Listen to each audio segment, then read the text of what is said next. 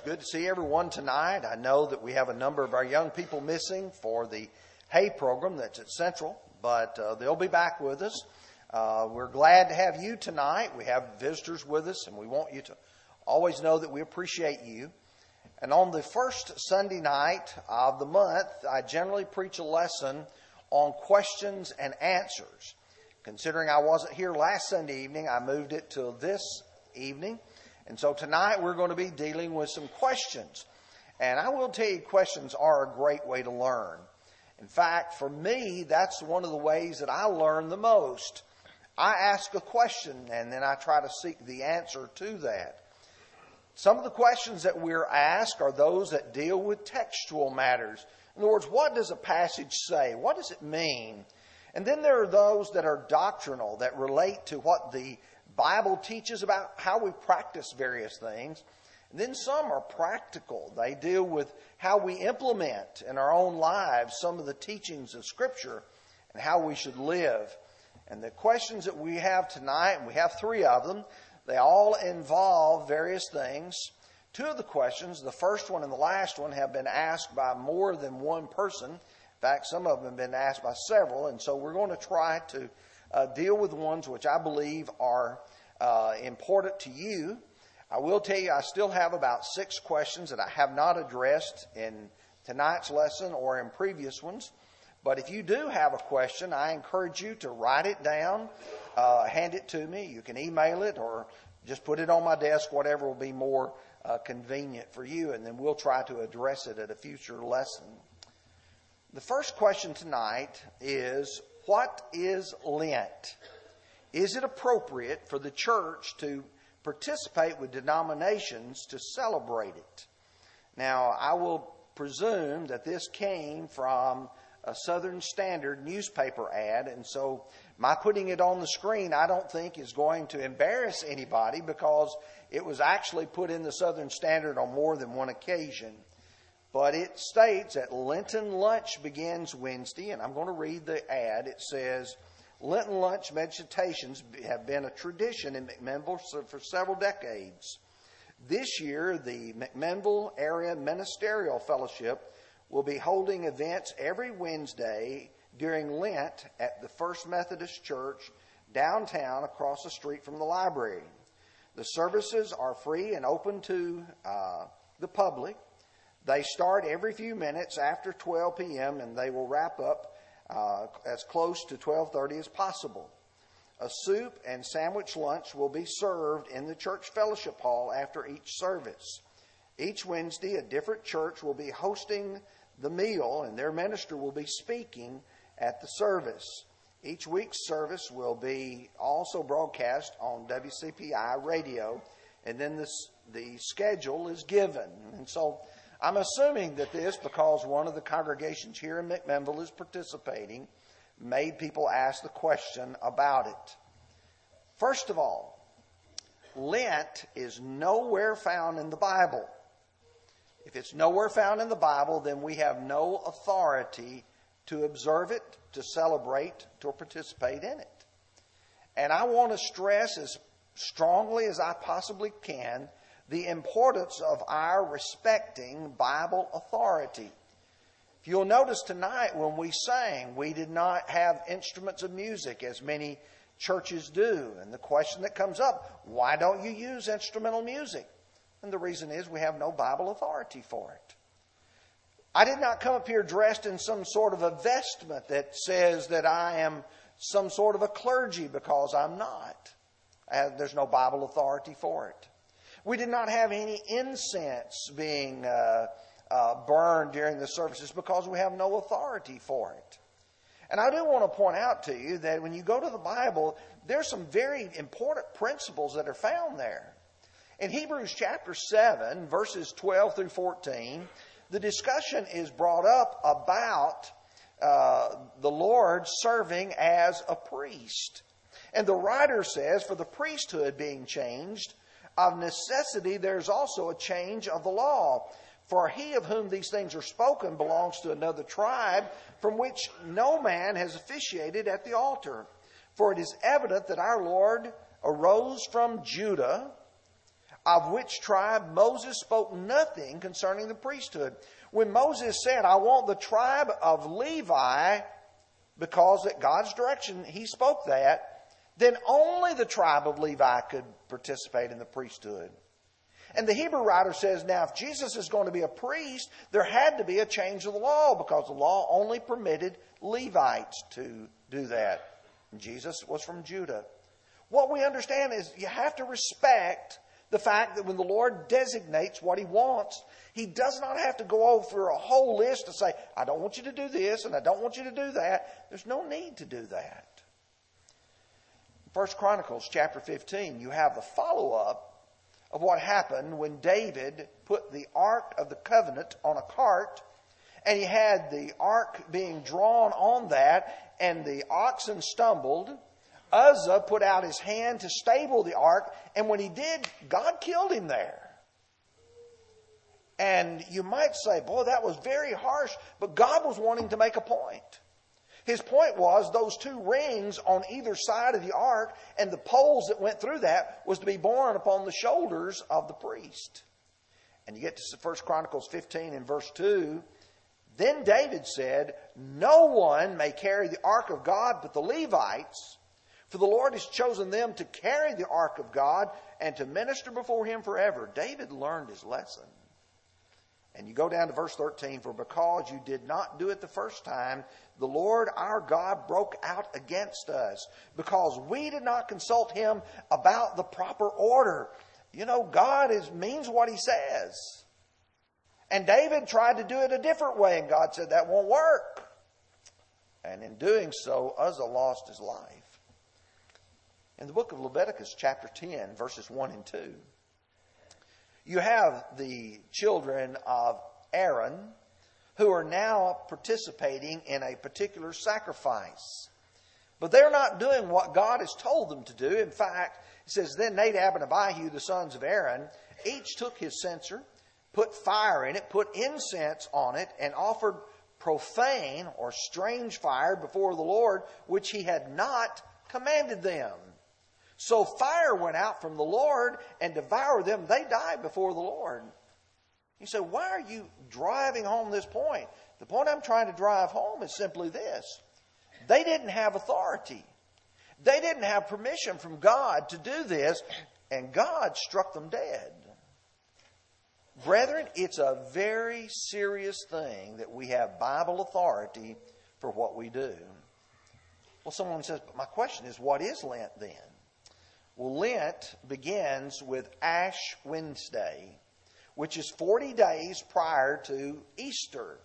And it is marked by fasting and asceticism, that is, denying yourself all sorts of physical pleasures and enjoyment.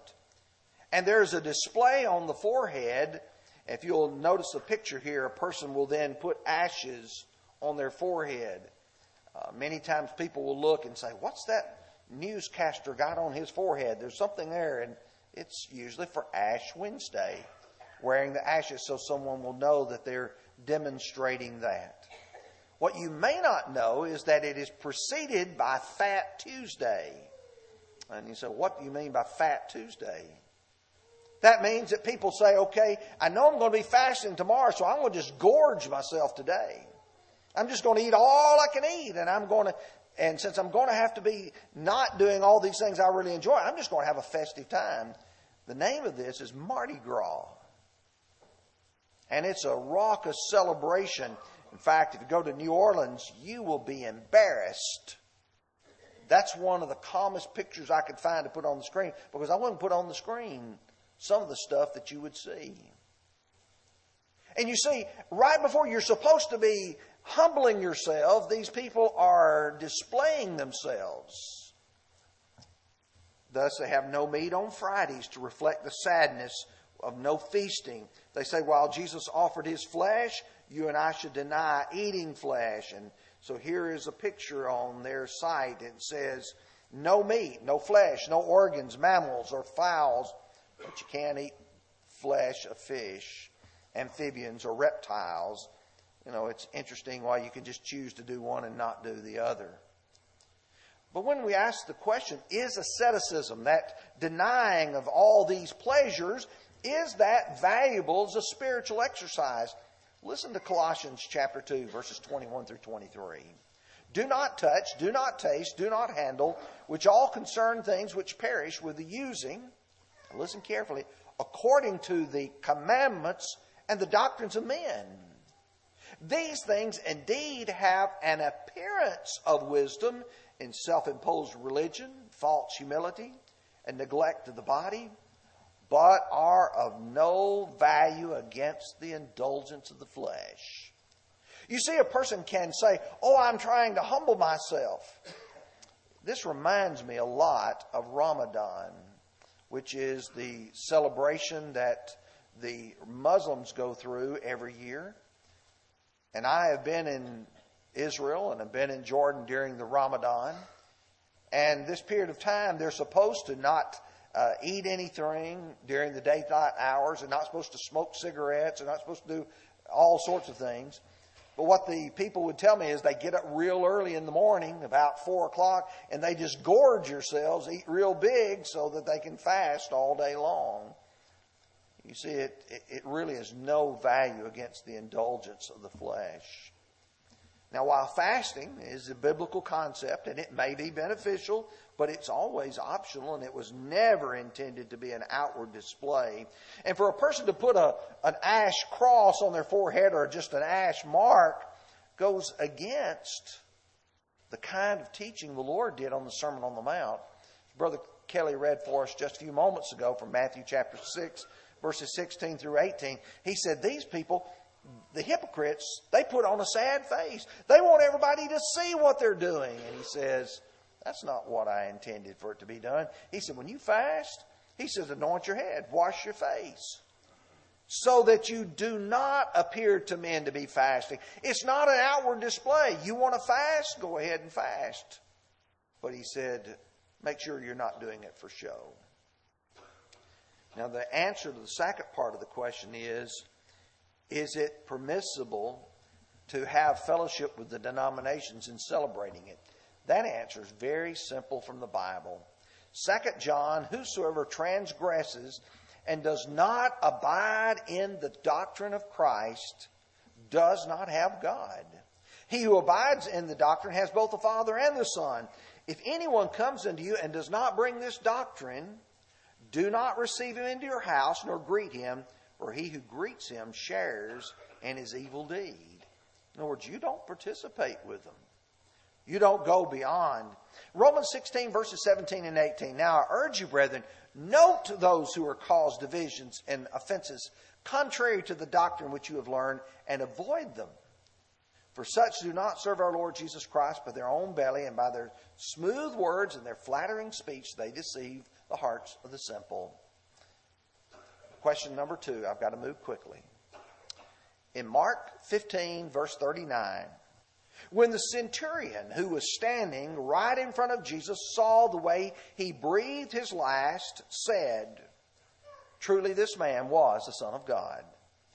What was it about the way he breathed his last that convinced the centurion that he was Jesus?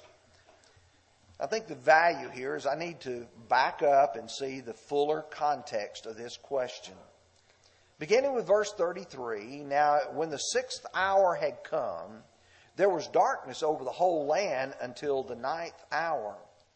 And at the 9th hour, Jesus cried out with a loud voice, saying, Eloi, Eloi, lama sabachthani, which is translated, my God, why have you forsaken me?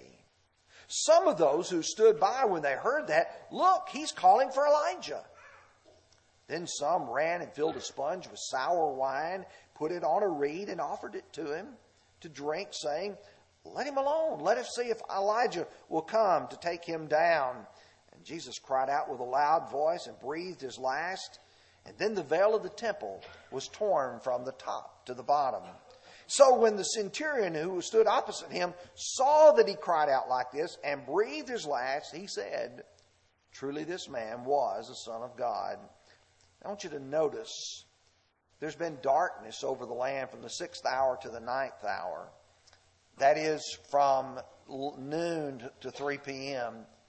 That had to be a remarkable. You know it's not a solar eclipse.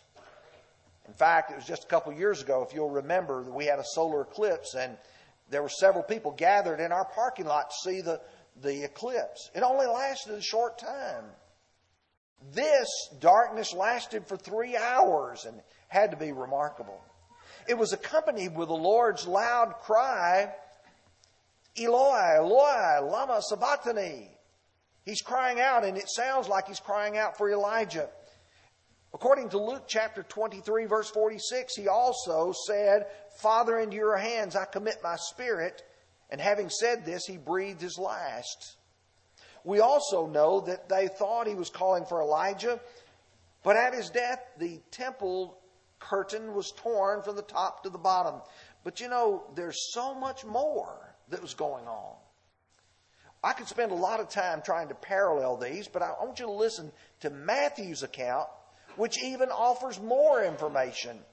He said in verses 51 and 52, Then behold, the veil of the temple was torn in two from the top to bottom, and the earth quaked, and the rocks split, and the graves were opened, and many bodies of the saints who had fallen asleep were raised. Now, all of this combined, the fact that you had the darkness, the fact that you had the earthquake, the fact that you had dead people being raised and walking about the city, and then you have Jesus saying, Father, into your hands I commit my spirit. It is finished. The centurion who had stood there at the foot of the cross heard all that happen, saw all that he saw. Notice it says, So when the centurion and those who were with him who were guarding Jesus saw the earthquake and the things that had happened, they feared greatly, saying, Truly this was a Son of God. It wasn't just the way he breathed. That was important. They saw the life go out of his body. But what they heard and what they saw all together produced for them a respect for the fact that he was the Son of God. Now, I think this illustrates a really good principle. And that principle is that when you and I are studying the Bible, we need to always say, okay, I'm looking at this passage. Is there somewhere else in the Bible that this same event is described? And if so, a parallel passage, how can I put all of this together so that I get the full picture? And I think that's a great way to study. That's a good question and provides for us a good way to illustrate the Bible. Now, question number 3. Should one partake of the Lord's Supper if they are not right with the Lord? This is a question I've had asked by several, and this question is derived from 1 Corinthians chapter 11 and verse 27. And I want to compare the King James and the New King James so that you might understand why this question has arisen. The New King James first. Therefore, whoever eats this bread or drinks this cup of the Lord in an unworthy manner will be guilty of the body and the blood of the Lord. The original King James says, Wherefore whosoever shall eat this bread and drink this cup of the Lord unworthily shall be guilty of the body and the blood of the Lord. Now the question is this word unworthy or unworthily. And people say, well, are you worthy to partake of the Lord's Supper? Stop at that point. Who of us is worthy to partake of the Lord's Supper? Who of us, if we could say, I don't have any sins ever laid to my charge, if we say that we've no sin, we deceive ourselves and the truth is not in us, 1 John 1 and verse 8. If we say we have not sinned, we call him a liar, 1 John chapter 1. But the truth is, the word here in the Bible is an adverb, not an adjective. And you're going to get a little bit of an English lesson. Adverbs modify verbs and other adverbs. Adjectives modify nouns. And because it is an adverb, it's talking about the way that a person does it, not the person who does it. So you're talking about an unworthy manner. And so the emphasis is not on the person's worthiness, but is on the manner in which that person partakes. And if you do that, then that changes the whole perspective of it. Well, then what then is the manner that is prescribed? Look with me at verses 28 and 29 of 1 Corinthians chapter 11. But let a man examine himself, and so let him eat of the bread and let him drink of the cup. For he who eats and drinks in an unworthy manner eats and drinks judgment to himself, not discerning the Lord's body. Notice verse 28 and then the explanation in the latter part of verse 29. And it says, let a man examine himself. Now you might say, well, am I examining myself to see whether or not I'm worthy? That's not what the text is saying. The emphasis is on personal reflection on what the Lord has done. The fact that I remember the body and the blood of the Lord. But then somebody says, but what about him? What about her? What about that person? Let me remind you of what occurred in John chapter 21, verses 20 through 22. Then Peter, turning around, saw the disciple whom Jesus loved, who also leaned on his breast at the supper, and said, Lord, who is the one who betrays you? Peter, seeing him, said to Jesus, but Lord, what about this man? Now you think about that. Lord, what's going to happen to John? Jesus said to him, if I will that he remain till I come, what is that to you? You follow me. Peter, who are you concerned about? Peter, you need to be concerned about you. Matthew chapter 7, verses 1 through 5.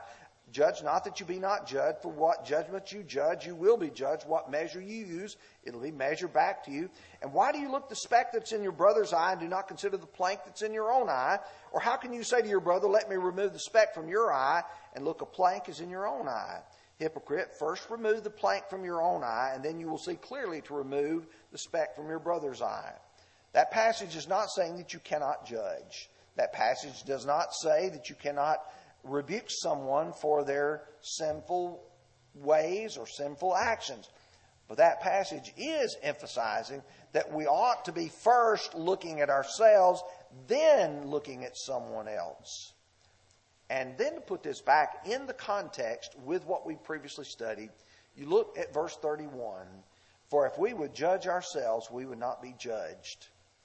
And what Paul is saying to the Corinthians is, if you and I would do what we're supposed to do in the partaking of the Lord's Supper, then we wouldn't have to be the ones being judged. If we would remember the body and the blood of the Lord, then we would not be judged. And thus, what he's talking about is discerning of the Lord's body. Look with me at verses 23 and 20 through 25. And when he had given thanks, he broke it and said, take, eat, this is my body, which is broken for you. Do this in remembrance of me.